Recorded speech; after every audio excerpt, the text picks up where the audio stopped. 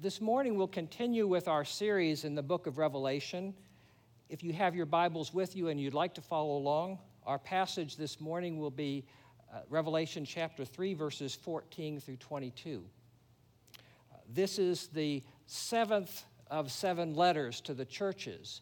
This is the final letter, the letter to the church in Laodicea. Let's read together, or I'll read, you can listen or follow along. And to the angel of the church in Laodicea write the words of the Amen, the faithful and true witness, the beginning of God's creation. I know your works. You are neither cold nor hot. Would that you were either cold or hot. So because you are lukewarm and neither hot nor cold, I will spit you out of my mouth. For you say, I am rich. I have prospered. I need nothing, not realizing that you are wretched, pitiable, poor, blind, and naked.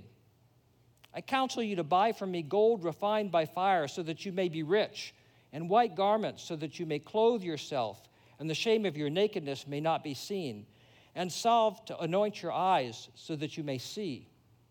Those whom I love I reprove and discipline, so be zealous and repent.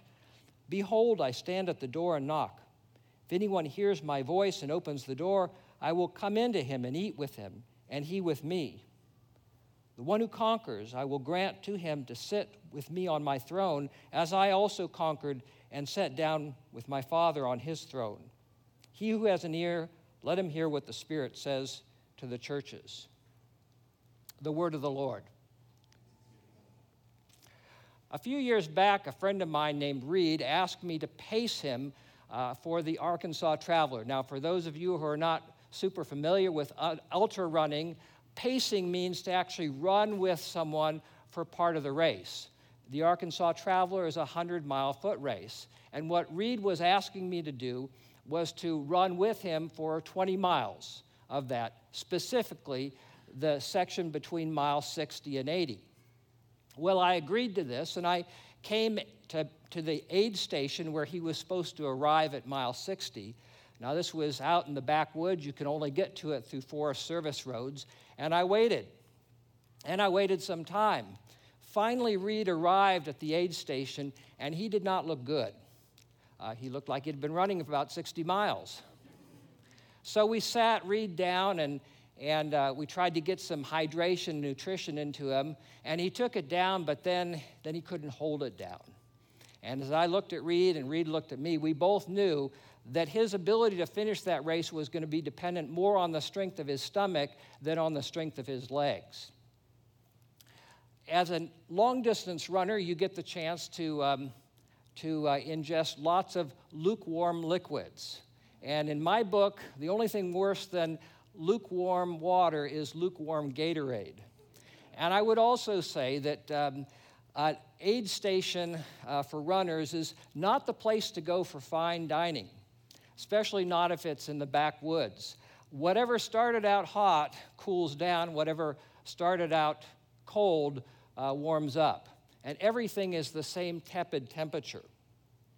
The reason I bring up this story is that the point of things being lukewarm to the point that you can't even hold them down, is that they're useless. Hot water is good for some things. Cold water is good for other things.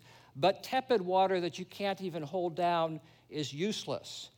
And when Jesus accuses the church in Laodicea of being lukewarm, what he's saying is that you are so lacking in spiritual fervor that you are to the point of spiritual uselessness. I can't even hold you down. What about them was lukewarm? Well, Jesus starts his letter to them by saying, I know your works. You are neither cold nor hot.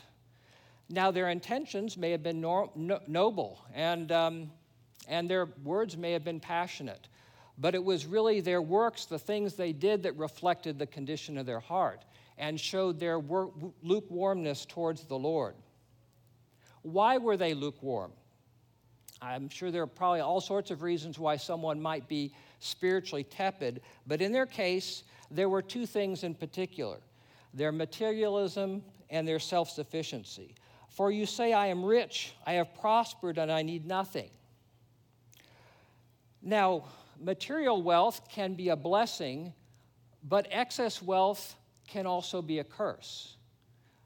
If we think about this, we kind of know it. We see all sorts of examples of people who have accumulated wealth to their own harm. Yet it's very difficult for us as 21st century Americans to really fathom that there is such thing as too much wealth.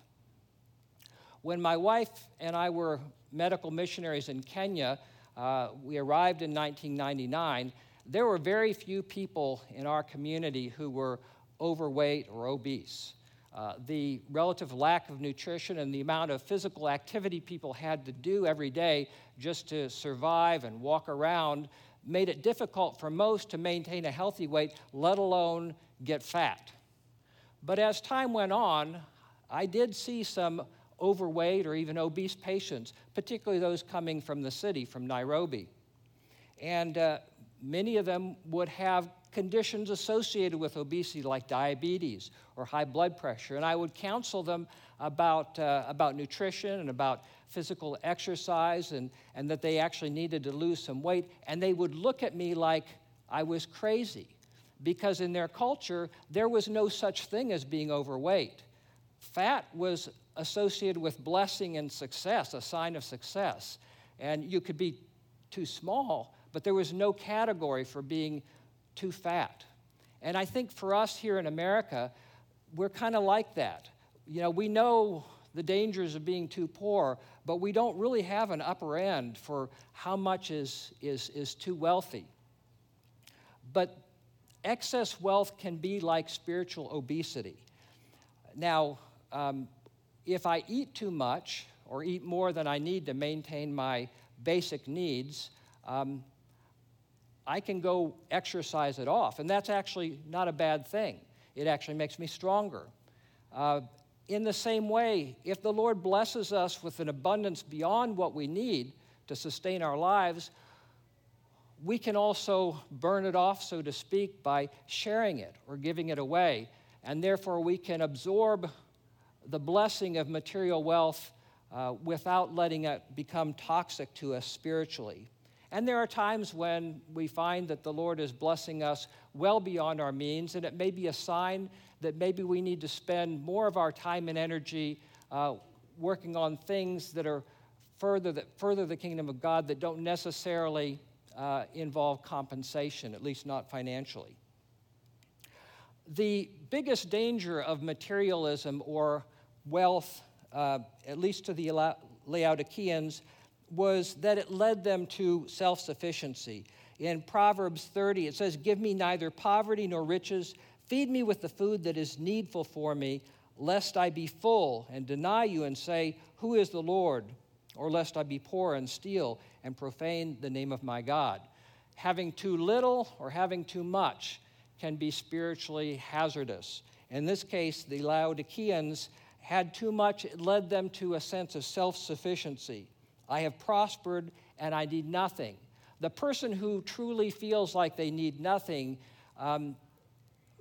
becomes disconnected from God and also from other people, because it's our interdependence that connects us both with our Lord and also with one another.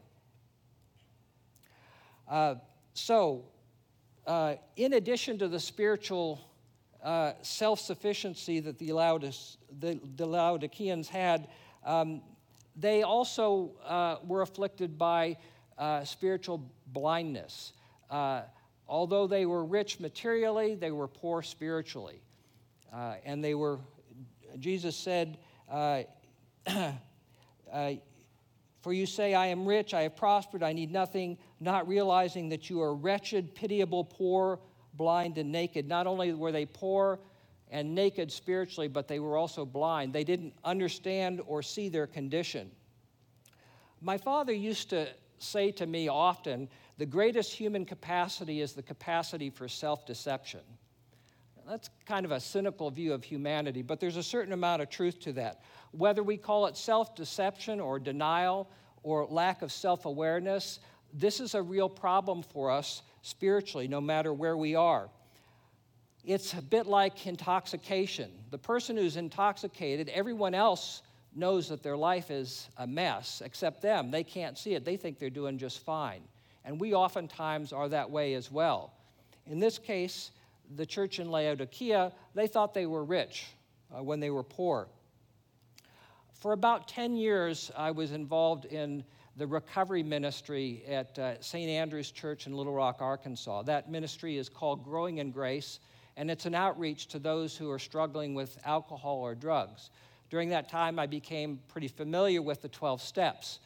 And I think probably the two hardest steps are steps 4 and 5. People cruise through steps 1 through 3, and then they kind of hit a wall. Step 4 is made a searching and fearless moral inventory of ourselves. And step 5 is admitted to God, to ourselves, and to another human being the exact nature of our wrongs. The principle here is that true confession requires seeing ourselves as we truly are. We have a collective confession, a prayer of confession every Sunday here in church, and we, of course, encourage private, personal confession. But for us to truly confess, we need to first see ourselves as we are. And that's what these steps, 12, 4, and 5, are pushing us to. And that's what the church in Laodicea needed. They needed to be able to see themselves for who they were. See that they were, instead of being rich, were wretched, pitiable, poor, blind, and naked. Now, the remedy for this that Jesus gives to them is to turn to him. I counsel you to buy from me gold refined by fire so that you may be rich, and white garments so that you may clothe yourself, and the shame of your nakedness may not be seen, and salve to anoint your eyes so that you may see. This is reminiscent of Isaiah's words in chapter 55. Come, everyone who thirsts, come to the waters, and he who has no money, come and buy and eat. Come buy wine and milk without money and without price. Why do you spend your money for that which is not bread, and your labor for that which does not satisfy? Listen diligently to me and eat what is good and delight yourself in rich food. Oftentimes we're going everywhere trying to get our needs met, trying to find what's missing in our lives. But Jesus says, I counsel you, come to me. Come to me. Jesus is our sole source provider for what we need spiritually. Why does he say, buy from me, though? Why doesn't he just give it to us for free? In a sense, he does. We really don't have anything that Jesus needs, and there's nothing that we can or need to give in exchange for his grace and his love, which he offers to us freely. But there is a sense in which there is a price to spiritual vitality, and to fully experience the love of Christ involves some cost. Those whom I love, I reprove and discipline, Jesus says. To experience the spiritual vitality that Jesus wants to give us requires accepting his reproof and his discipline. The writer of Hebrews puts it this way, and have you forgotten the exhortation that addresses you as sons? My son, do not regard lightly the discipline of the Lord, nor be weary when reproved by him. For the Lord disciplines the ones he loves and chastens every son whom he receives. Now, I know the topic of discipline can bring up different images to different people. What's meant here is not punishment. It's not purgatory. Jesus' intentions in his reproof and his discipline are motivated by his love for us, his desire for us to be spiritually alive. And there are at least 3 purposes of true discipline, the kind of discipline that Jesus calls us to counteract the tendency to lukewarmness in our lives. The first is stripping away the things that hold us down, that encumber us. In Hebrews chapter 12, it says, let us also lay aside every weight and sin which clings so closely. Let us run with endurance the race that is set before us. There's a lot of things in our lives that can tether us down and slow us down. I'm a long-distance runner, and I've learned, I started out carrying a lot of stuff, and now I'm down to just the bare minimum, because everything you carry slows you down a bit. And there's a lot of things in our lives that can slow us down in our spiritual progress. So one of the purposes of Jesus' discipline is to strip away the things that encumber us. The second is training in righteousness. Hebrews 12:11, for the moment all discipline seems painful rather than pleasant, but later it yields the peaceful fruit of righteousness to those who've been trained by it. Jesus wants us to learn to do what is right and what is good, and that process can sometimes be painful, but then we reap the rewards later on. And the third purpose that I wanted to highlight is teaching us to value what has value. There's a tendency for us to put our value in things that actually have little value. The writer of Hebrews brings up the example of Esau, Jacob's brother. He came back from a hunt and was so hungry that he exchanged his birthright for a single meal. He failed to value what had great value and instead exchanged it for something of little value.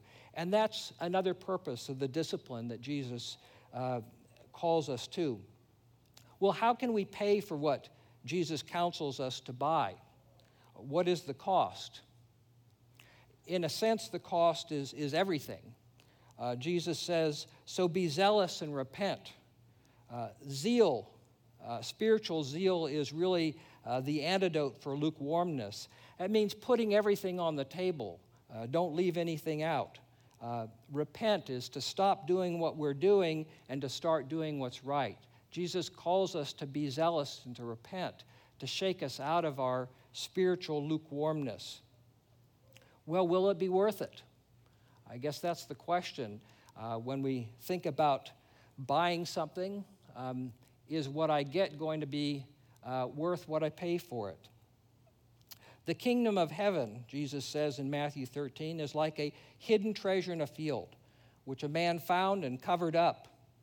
Then in his joy he goes and sells all that he has and buys that field. Again, the kingdom of heaven is like a merchant in search of fine pearls, who on finding one pearl of great value went and sold all that he had and bought it. Jim Elliot puts it this way. He is no fool who gives what he cannot keep to gain that which he cannot lose.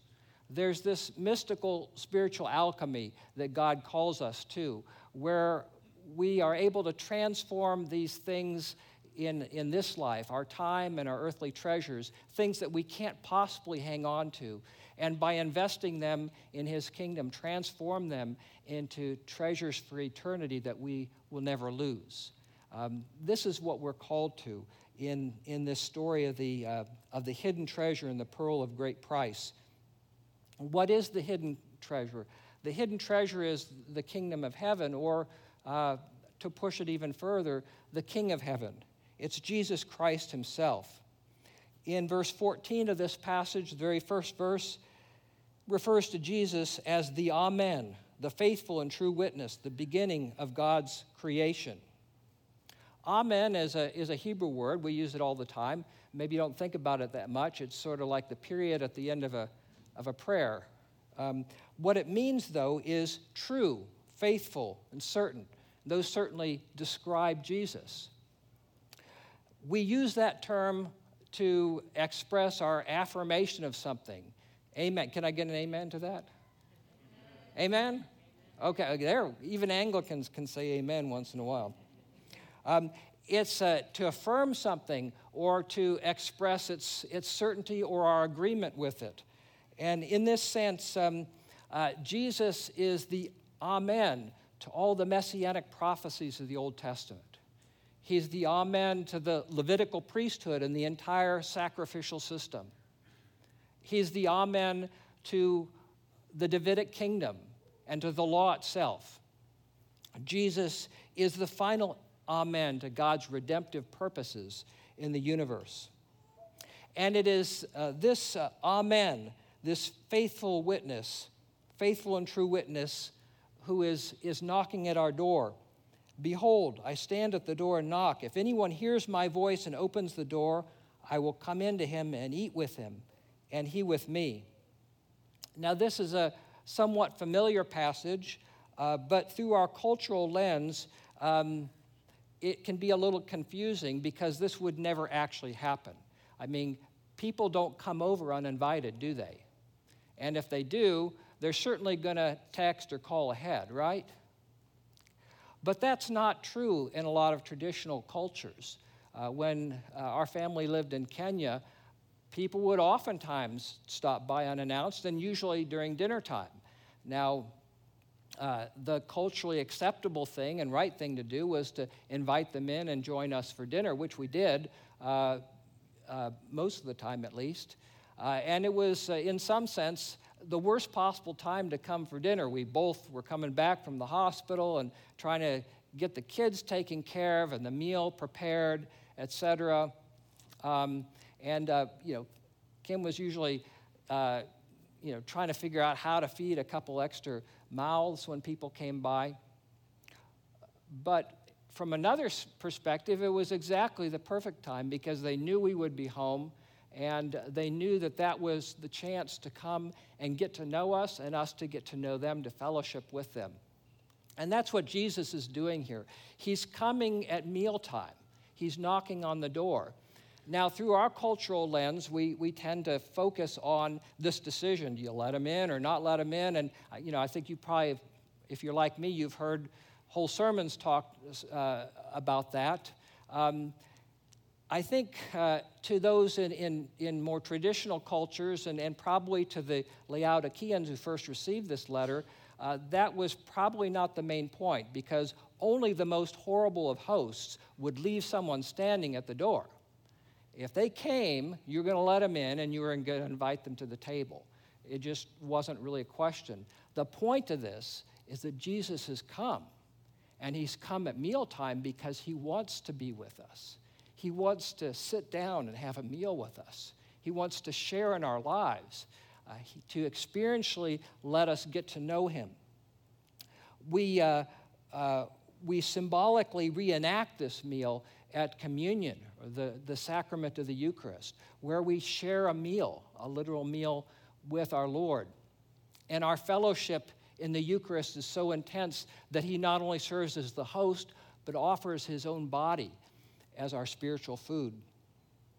But King Jesus is not content just to come into our house and sit with us and share a meal. He wants us to come up on his throne with him. In the next verse, the one who conquers, I will grant him to sit with me on my throne, as I also conquered and sat down with my Father on his throne. He's saying, come up, join me on my throne, and when I come again, we're going to reign together. This is an invitation that is unparalleled. A Kenyan friend of mine once told me a story about President Jomo Kenyatta, the first president of Kenya. President Kenyatta was driving in a rural area of Kenya, and his vehicle got stuck in the mud. Now, I have experienced the mud of Kenya personally, and I know that when a dirt road gets saturated with rain there, it can suck your car in up to the chassis within minutes. And I promise you, you're not going to get out without a lot of help. And that's the situation that President Kenyatta found himself in. Well, some of the men from the nearby village came over, and after hours of working, they finally were able to get his car extracted from the mud. And President Kenyatta was so thankful, so appreciative of what they did, he said, ask me anything, and I'll give it to you. So the men of the village got together, and they thought about it. They came back, and they said, we'd like a goat. We'd like a goat that we can roast. The president says, sure, you want a goat? You got a goat. And he went on his way. These were men with no vision or no imagination. They could have asked for anything. They could have asked for a school or a hospital or a paved road. And all they could come up with was to ask for a roast goat. But we're like that sometimes, aren't we? Jesus has invited us into an intimate relationship. Not only that, but to reign with him. And sometimes all we can think to ask of life is a roast goat. This letter finishes with the same words as all the other 6 letters before. He who has ears, let him hear what the Spirit says to the churches. This message of reproof and discipline is not for everyone. I think some of us already know deeply that we are poor, naked, and spiritually blind. Others are not ready to receive that message. But for those who do have ears to hear, who the Spirit has given ears to listen, this is an invitation to self-examination, to self-understanding, to intimacy with Christ, and restoration to spiritual usefulness. May the Lord in His grace give us all ears to hear. Amen.